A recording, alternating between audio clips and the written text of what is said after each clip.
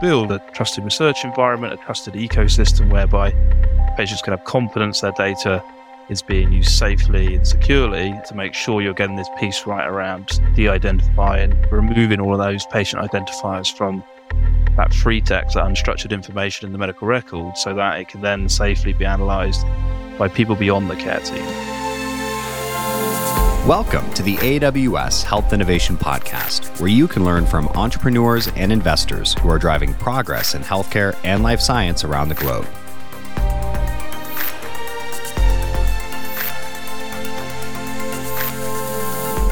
Mental health struggles affect millions, yet treatment options remain limited. Akrivia Health sees vast potential in patient data to change that. With over 20 billion data points across 5 million electronic health records, Akrivia has built one of the world's most extensive structured psychiatric datasets.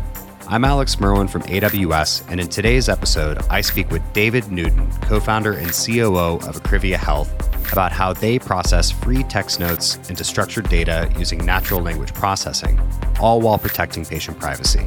By linking this information with genomic data and other biomarkers, Akrivia aims to accelerate drug discovery and improve mental health outcomes. Let's get into it. David Newton, the COO and co-founder of Akrivia Health, welcome to the AWS Health Innovation Podcast. I'm really excited to speak with you today because there's a lot of investment in health innovation, but there are some areas that are not receiving their fair share of investment, given the huge patient need and just the relative ease of developing therapeutics. And I use that with a very strong asterisk. I know we'll get into the details, but I know that you're working at Akrivia Health to help narrow that gap, at least in mental health care. Maybe for our listeners who are less familiar with the company, can you briefly describe what Akrivia Health does and the main problem that it aims to solve? Akrivia is a AI-based company. We deliver software services aimed fundamentally at curating electronic medical records. Quite specifically, in terms of the problem that technology is solving, electronic medical records have an enormous amount of information captured in them. Some of the challenging with taking that data and using it for things beyond just direct care of patients, using it in the world of research, transforming healthcare systems so they can become self-learning systems as well and learn from their interventions. Particularly in the area we work in, mental health and psychiatry, data is captured within long clinical notes, typed text within the medical record. And there's very little in terms of coded, standard, harmonized data within that.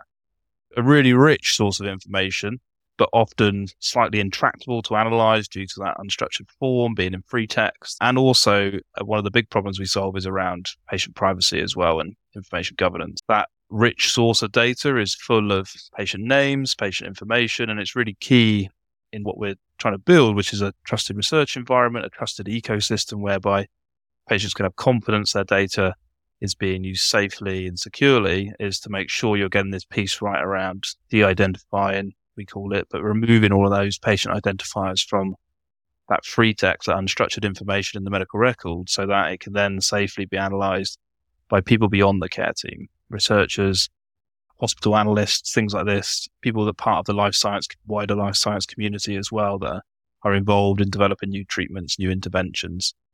A kind of range of problems really, starting with fundamental around privacy and governance and using software to do that piece at scale, right through to quite advanced AI-based NLP, natural language algorithms, to really start to take this data and curate it into a format that we can use for research. And can you tell me a little bit more about how you do that? Or do you have any annotation techniques? Is it unsupervised? How do you convert the unstructured text into these useful labels for research? The NLP models, we use a range of kind of different methodologies, we put it. So elements of supervised learning as well as unsupervised learning. In particular, we've spent a lot of time working with clinicians and those who are actually entering the data. So really trying to figure out what people are trying to communicate when they're writing these notes. And that's important when you do the first step of this, which is designing the schema, the kind of format within what you want to extract, what you want to represent these extractions as.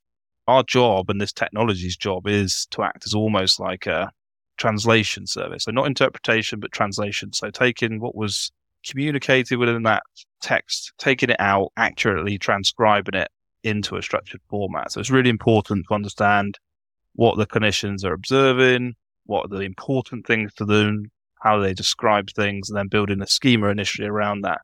And then we use a mixture of models, basically. So some things based on regular expressions, some things based on neural networks to serve different jobs within a kind of pipeline that we run and operate. In terms of we use some more traditional methods around clinicians will also annotate a piece or lots of different text notes to help produce a gold standard for us to validate and train the models against as well. Let's talk a little bit more about you and your background. Reflecting on your journey from working clinically across psychiatric services to co-founding Akrivia Health, what were some of your key motivations and inspirations that led you to found this business, right? It's always a big bet to go from 0 to 1 and found your own company. So I'd love to learn a little bit more about what inspired you to do that. My starting point, I've always had an interest in people. So I went to university to study psychology, enjoyed learning about that discipline. And then from there, went and started working in the Institute of Psychiatry in South London, Maudsley, NHS Hospital Trust. And the kind of direction of travel for me at the time was all about, I wanted to become a clinical psychologist. I was drawn to that. I'd found real interest in studying and learning about people and why people do things, and started on this kind of course where part of that was gaining experience working in various clinical services. I spent a long time working in acute old age psychiatric inpatient wards, some time in adult inpatient wards as well, working with eating disorders, quite a broad range of different clients and different patients I was working with. But it gave me like really good first-hand experience to see what are the treatment options for people. And my role at the time was to do anything and everything. So I was there with the nurses doing personal care with these people, helping people get up, get ready for the day, through to running occupational therapy groups, supporting the psychologists in the ward to run their groups. But what you really start to observe and see when you sit and spend time with people is, there aren't many treatment options in this space. And I always remember having some of these conversations with patients who are asking me, like, do you think I can get better? Or do you think this can change? And it does really bring home when you're reflecting on the state of where a therapeutic area is, with psychiatry in particular, and particularly when you're working with neurodegenerative diseases, there aren't really any disease modifying treatments. There are only treatments to moderate symptoms, really. So looking back, it's definitely those are some of the early experiences I think that really helped give me good context and understanding of the system, but also a bit of that motivation to be, can this be any different?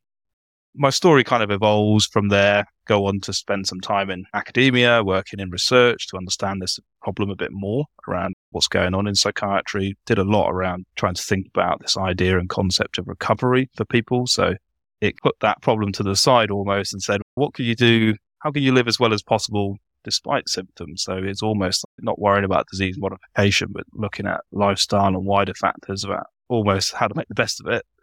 And then I got distracted, I would say, by my co-founder. When I was applying, I met Mike, who happened to be the CIO of the hospital at the time.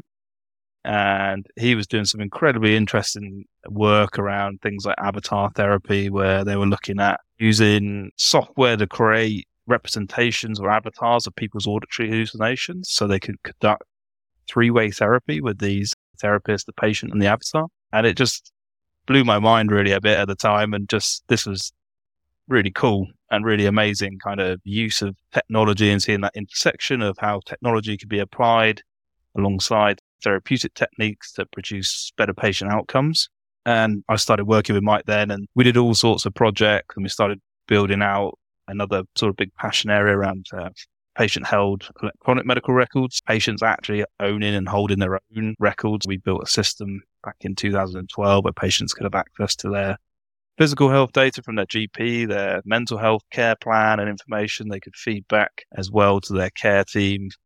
And that is a hope and direction as well that we might move Akrivia in time as well to do more about engaging the individual. But all these things help lay for me a bit of the foundation about looking at technology, looking at the current status of the therapeutic space, what are the problems and opportunities, and really laid the groundwork for me about entering into this. And I always also, I guess the other angle was having a business interest as well. I started a company as well, writing grants originally around a few years after or during when I was working with Mike, supporting people in writing grants, and then grew that into a little kind of consultancy effectively, where I helped people set up these types of research databases. In my kind of journey, I went from the Maudsley, moved up to Oxford University. Mike and I set up the kind of pre-seeding program to Akrivia Health called UK CRIS. Did a lot of work then around the legal governance side of things, around data protection models. So the privacy has been a real kind of backbone to what we do always within Akrivia, but always in my journey as well. And I translated that into this consulting work that I did and helped lots of universities and small companies, started to employ a couple of people to help build up a client base. And there was a lot of work at the time. It was just when GDPR was being rolled out and implemented really in the country. So there was a real need for this. Again, it was like bringing together all these different experiences that when the opportunity came, and we got to a bit of an inflection point with what became Akrivia Health, what was called UK CRIS. It had previously been grant funded, and we'd had lots of conversations with the funders, and they'd basically said, you need to start thinking about making this more sustainable. We can't continue to grant fund this. And that's when Mike and I and the other co-founder, Professor Sir Simon Lovestone, spent some time figuring out really a kind of business plan about how we could take this to the next level. There was like a number of pushes really. So one was around that sustainability piece, but also there were a lot of limitations with working within a kind of grant funded program. We have a very tight mandate on what you can deliver upon. So it was in some ways that perfect storm of factors that really helped us make the decision around, okay, let's go and raise some money and do our funding round and spin this out into a company. There are so many threads in your story that we're going to explore when we have time today. I definitely want to come back to the grant-funded aspect of the business and the journey of the spin-out from Oxford. But really just your pathway from being really close to patients, observing that there's all these people who have a real need and there's nothing I really have to offer them beyond my empathy and presence. And isn't there something else I could do? Driving you into academia and gaining a little bit of sensitivity and feedback for just, what the gaps are and actually developing new therapeutics. And then finally, just the push point of, okay, David, we're not going to keep renewing these grants forever. You need to have something that you can take to an institutional investor and be able to scale this. Previously on the show, we had Robin Shah, who is the co-founder of TimeCare, which is an oncology care navigation platform. And the reason I'm telling the story is because you made a very small mention there. It was almost an aside of maybe someday, right now we're helping with real world evidence and we're helping to characterize the disease, but maybe someday we can get back to that frontline patient engagement and really finish out the whole loop. And so before TimeCare, Robin was at Flatiron Health, where he worked for many years on real world evidence within oncology, which of course has experienced incredible innovation over the last 15 years. You are far better off getting many types of cancer now than you were 15 years ago. But the reason he left Flatiron was after the acquisition from Roche. Flatiron was his second oncology startup. So he's now on to his third. So he's been in the space for over 10 years and dad's a practicing oncologist, brother's an oncologist. If you get cancer, you're going to call Robin and you're going to say, what do I do? I just got this diagnosis. What do I do?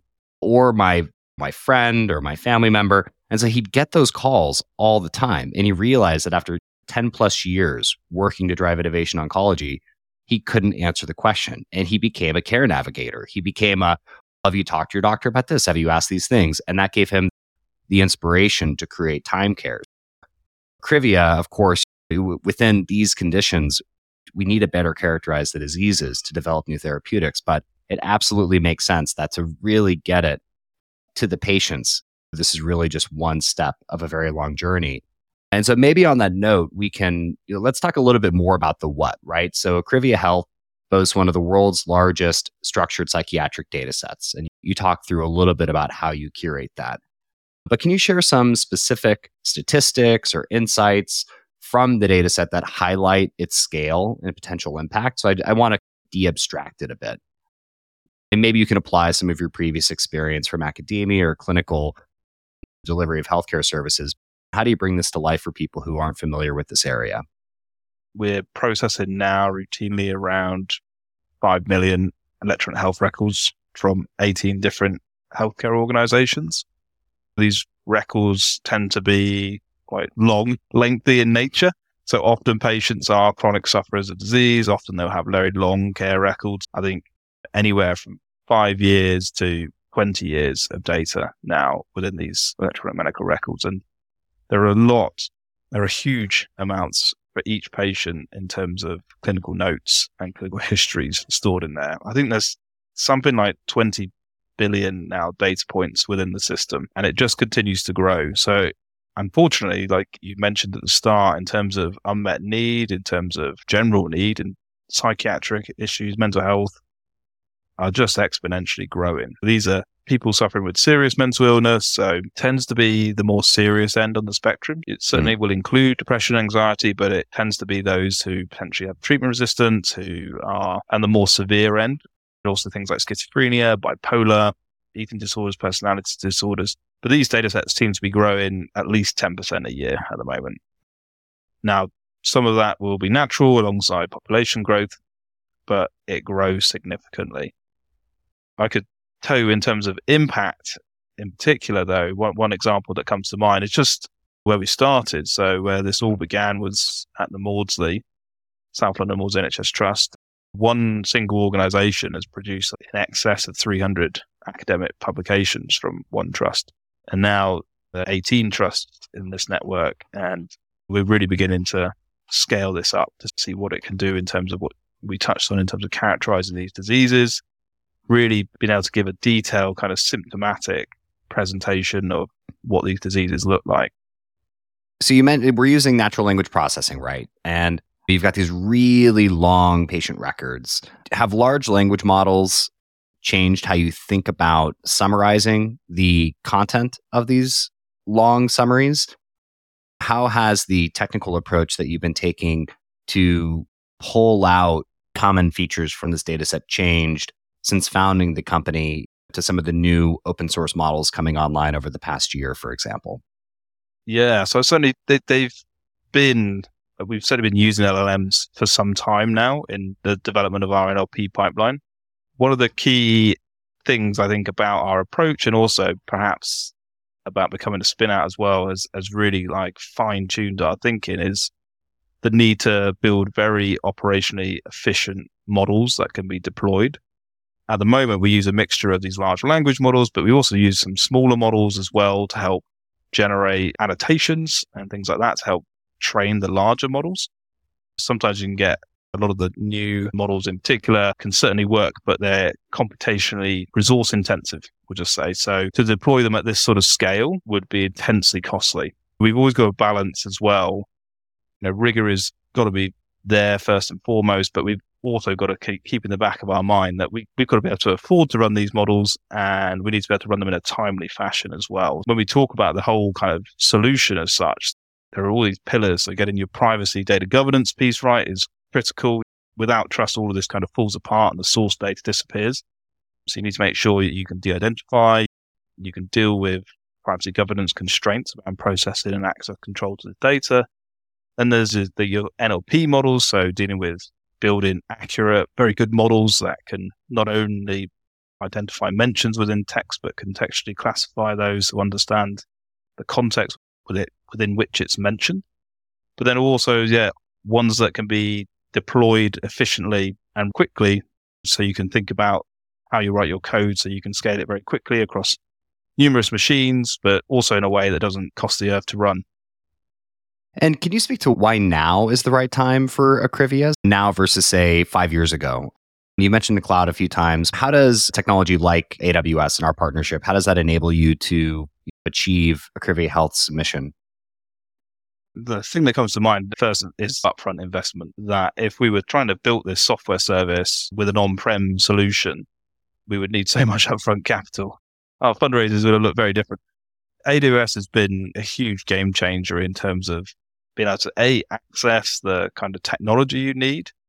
We spent a lot of time building the governance and the assurance to help bring these healthcare organizations confidently to the cloud.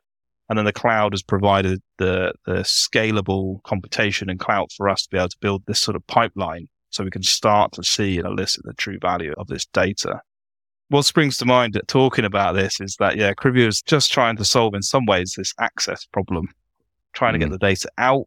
People know it contains lots of very rich information, so it's very closely guarded. So you need to make sure you're supporting and helping people to extricate that data and then putting together the technology stack and the governance and expertise there you need to start to translate that, turn that data into something that can be usable. And I think Akrivia is just now getting to the point where it has done that. We've just expanded our signs and symptoms NLP to extract over 400 different symptoms from these clinical documents and contextualize each one. So understand, was the mention negated? Was it affirmed? Was it about the patient? Or was it about a family member? Really understand the mention. And it feels like such a game changer for us that we can suddenly start to really think about these diseases at quite a granular symptomatic level and start to look at major depressive disorder and see symptomatically, if we present that disease, does it group into clusters? Can we see different subtypes? And so it feels like we've spent a long time putting all these different pillars in place. And now we're starting to see the fruit of that as such. I think you may benefit from that work more than, say, a consumer Gen AI company that hasn't thought about the scaling at all. So it can be very tempting to just spin up a service, say, for generating WhatsApp group images or responses on social media or any of the other non-healthcare related Gen AI consumer apps that we're seeing appear, without really thinking about cost scaling, because the actual cost per query into the APIs, it seems low until you scale usage, right? But because you're working with records that have such large text-based unstructured data sets adjoined to them, right? It's almost perhaps even a brief novel for a patient that might have 5 to 10 years of clinical history.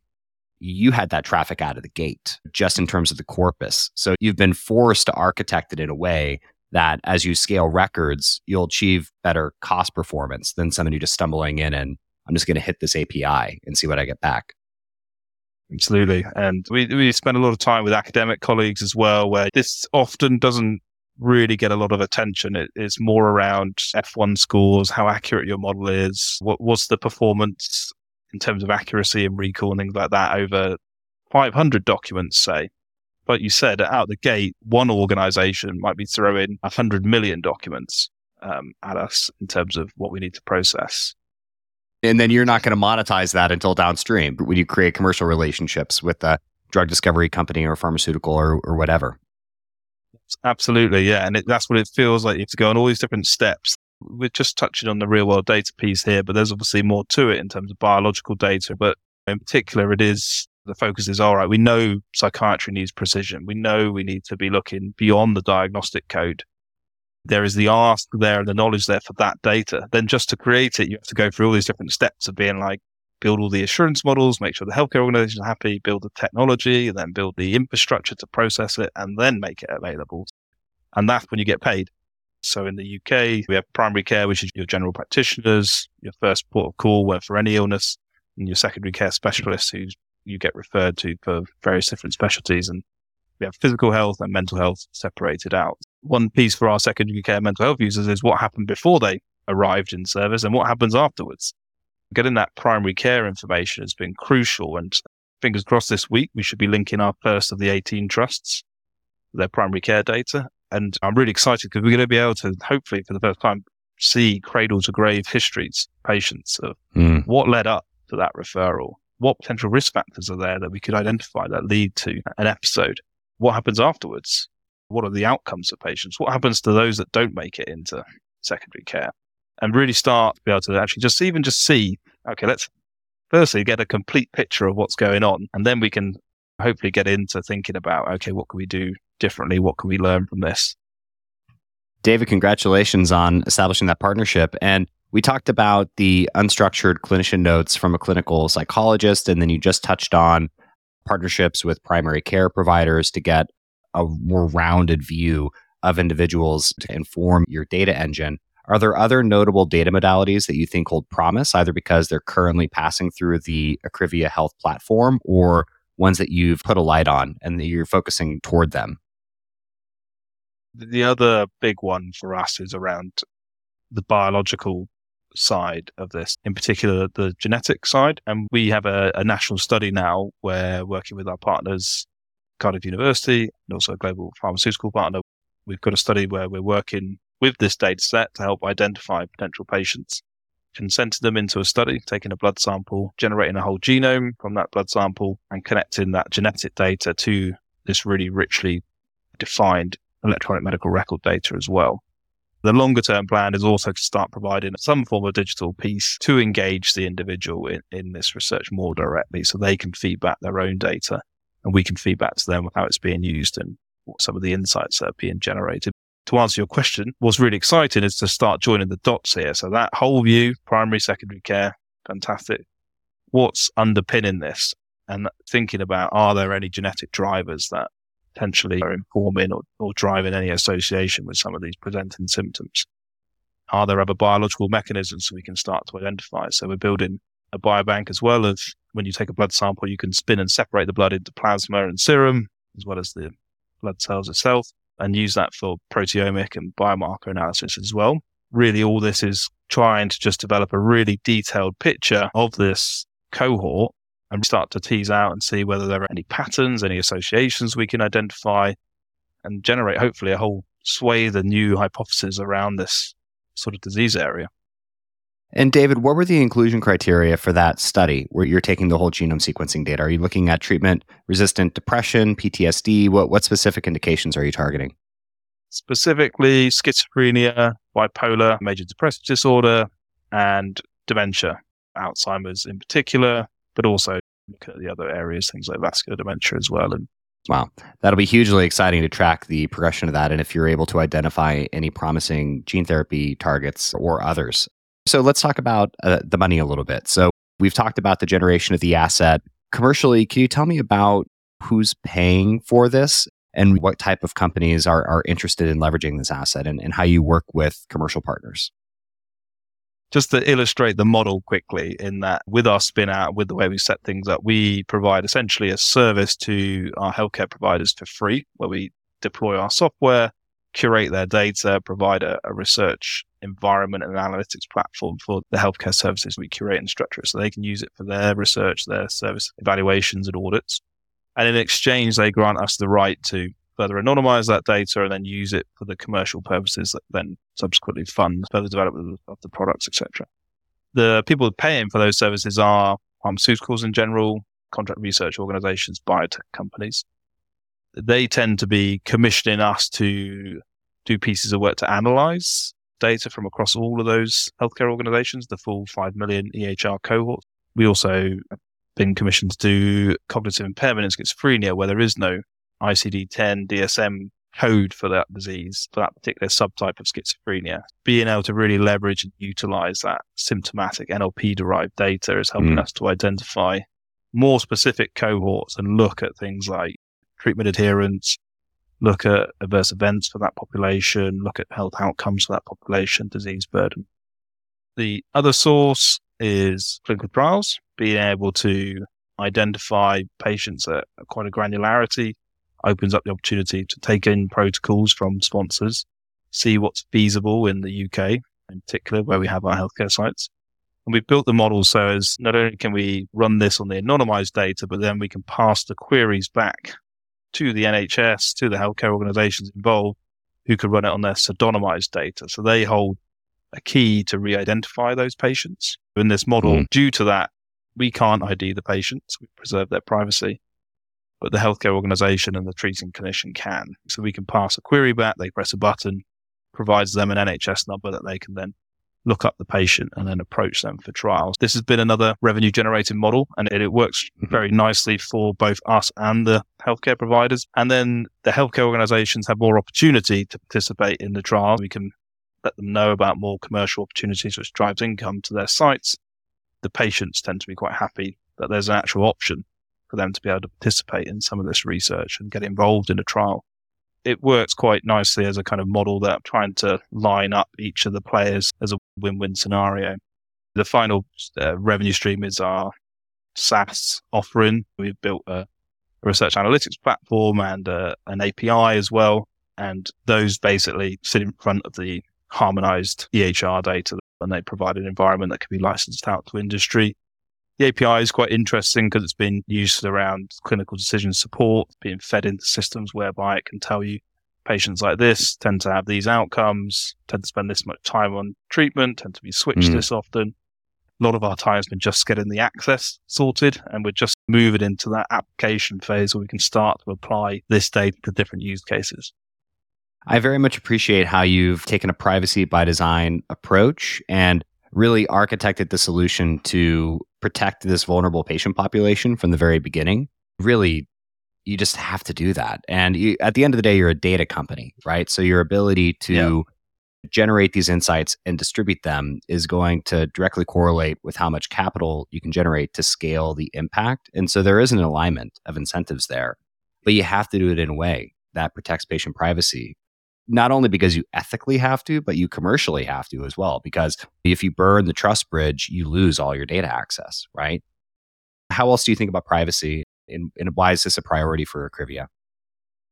Akrivia stands for precision in Greek, and we want to move psychiatry towards a precision-based approach. A lot like the oncology story you've talked about, we want psychiatry to be moving in the same direction. To get us there, we recognize that we have to ask more of patients, to share more information. To do all of this, to ask more from people, they need to know implicitly that the people they're working with, you've got to be able to trust them. None of us will want to share our data with people we find untrustworthy. It goes hand in hand. Like, you can't become a precision health company if you're not going to take privacy seriously or be at the core really of what you do. I think to really build precision models, we have to have a privacy first approach where people know from the outset all your design decisions are starting from that point. That's a kind of first axiom to me of how this is going to work. And I think if you build that trust and those strong foundations, then you can build on top of that. Yeah, and I think you've proven that with the traction you've had. So we've talked about the spin-out story a few times, and I want to come back to it because it is a topic of interest in the UK, which produces a disproportionate share of PhDs and other academic leaders and translates that to commercially successful companies less often, than other companies. And so there have been recent updates in the UK inspecting how spin-outs work, but I would love to hear just your story about what the spin-out experience was like and generally how you think about managing investor relationships. Every founder listening to the show is balancing the trade-offs of ownership, influence, access, capital, and just how you thought about these trade-offs across Akrivia Health's journey. I think certainly my experience at the University of Oxford, there's two balancing things. On the one hand, some universities will take more of a stake than others in terms of equity share, but also some universities provide a lot more support than others. Without doubt that we were in a very good ecosystem. There's a cohort of Oxford-based investors that work very closely with the university that support a lot of the spin-outs. You get a leg up in terms of introductions and access to an investor pool right from the outset, and the knowledge transfer within Oxford University Innovation were very supportive throughout.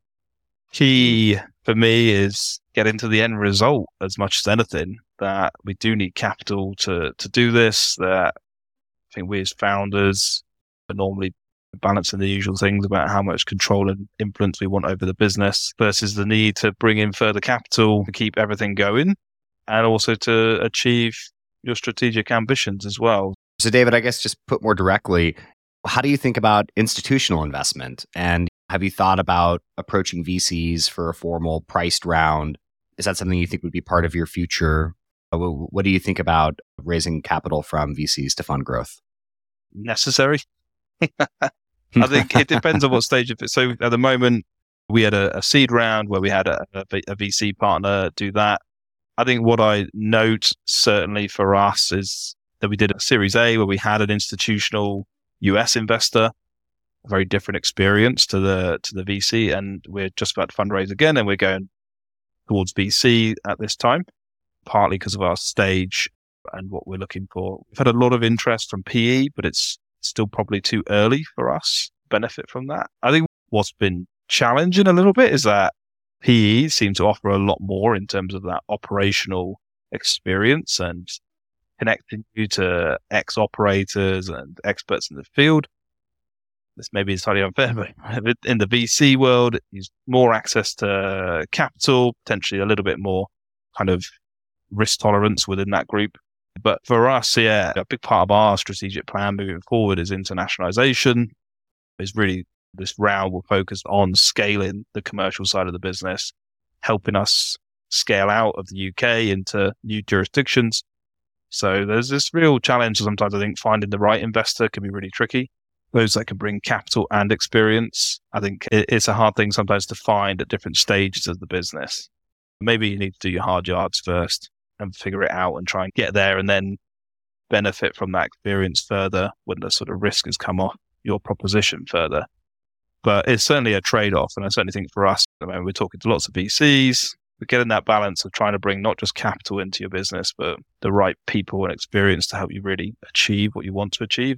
It's still always a challenge. I think particularly at this early stage, we're not quite yet big enough for PE, but we're not far off, but still a reasonable, decent size for a VC to be taking part in. Yeah, indeed. And a defocus from the core mission of just getting the collaboration set up and the models processed and the commercial agreement set up to get to clinical impact faster. I appreciate that. But you've got to balance the long and the short-term view. David, as we're about to wrap up and you and I are about to go return to England in December, which is dark, cold, and dreary. I say that half in jest, but it really is like that. Tell me about the team at Akrivia. I'd like to finish with some advice for other founders and just, anything you've learned over your journey. So let's think about this through the lens of your team and recruiting and building a multidisciplinary culture that can effectively deliver on the promise that you're trying to do. How have you thought about recruitment across Akrivia Health's life, and what advice do you have for people who are trying to get the right people on the bus? Yeah, for some reason, the question prompts me of Stephen Bartlett's comment about that a lot of businesses is just recruitment companies trying to find the right people to really help. And there's definitely an element of truth in that, of building a good team. And sometimes it feels cliche, but taking time to hire the right people and being swift when you've hired the wrong people. Because I certainly know from my experience, it feels like building a business is effectively building a team and downloading everything as the founder in particular into them is a key challenge, and finding the right people who then you trust as well to go and take that forward so you can go on and continue to strategically develop the business as aligned with your plans and in order to execute those plans. And often at this stage for us, the founders are still probably in the best position to have the whole view of what the company's trying to deliver. So having that operational layer has been a key part for me personally of progress. And honestly, I feel like I'm only just getting there really in terms of building the team and me being the person I need to be in order to help this company move forwards. And I think we've definitely gone through that. I think it's the Tuckman model of forming, storming, norming and performing. And then at each stage, when you grow from the 2-person to the 10-person company to the 30 to the 50 plus, we've just gone past about 55 people now, but each evolution almost requires going back through it again of refiguring out what's my role now, both at the executive layer and then as you're building the team below, getting that team built, really clearly knowing what are they there to do, what are the kind of overall objectives, what are we all working towards. We spent a long time recently just really clearly defining what are the goals and objectives, like 5 objectives for the company in the next 24 months. How does every team contribute to that? And then how does every person contribute to that? I do think it's made a big impact. I think particularly coming from that more perhaps clinical and empathetic background, I've had to learn and grow as a person to be able to be a lot more at times directive. And you have to switch from that kind of, when you're in a certain stage, you need some very clear direction. At other stage, moving more into that sort of coaching, collaborative type leadership role as well. It's been a journey, certainly personally for me. Spoken like a great COO, setting good goals and setting the direction, communicating well, and establishing expectations within the organization. David Newton, the COO and co-founder of Akrivia Health, thank you so much for joining me today. Thank you for having me, Alex. It's been a pleasure. Thanks for joining us today for the AWS Health Innovation Podcast. If you want to get in touch with AWS, please check out our show notes where you can find a link. If you enjoy the podcast, the best way to support us is to share it with your colleagues and friends. We also really appreciate your reviews and ratings wherever you listen to podcasts. We love hearing feedback from our listeners, so please don't hesitate to get in touch. Again, you'll find all the details in our show notes. See you next week.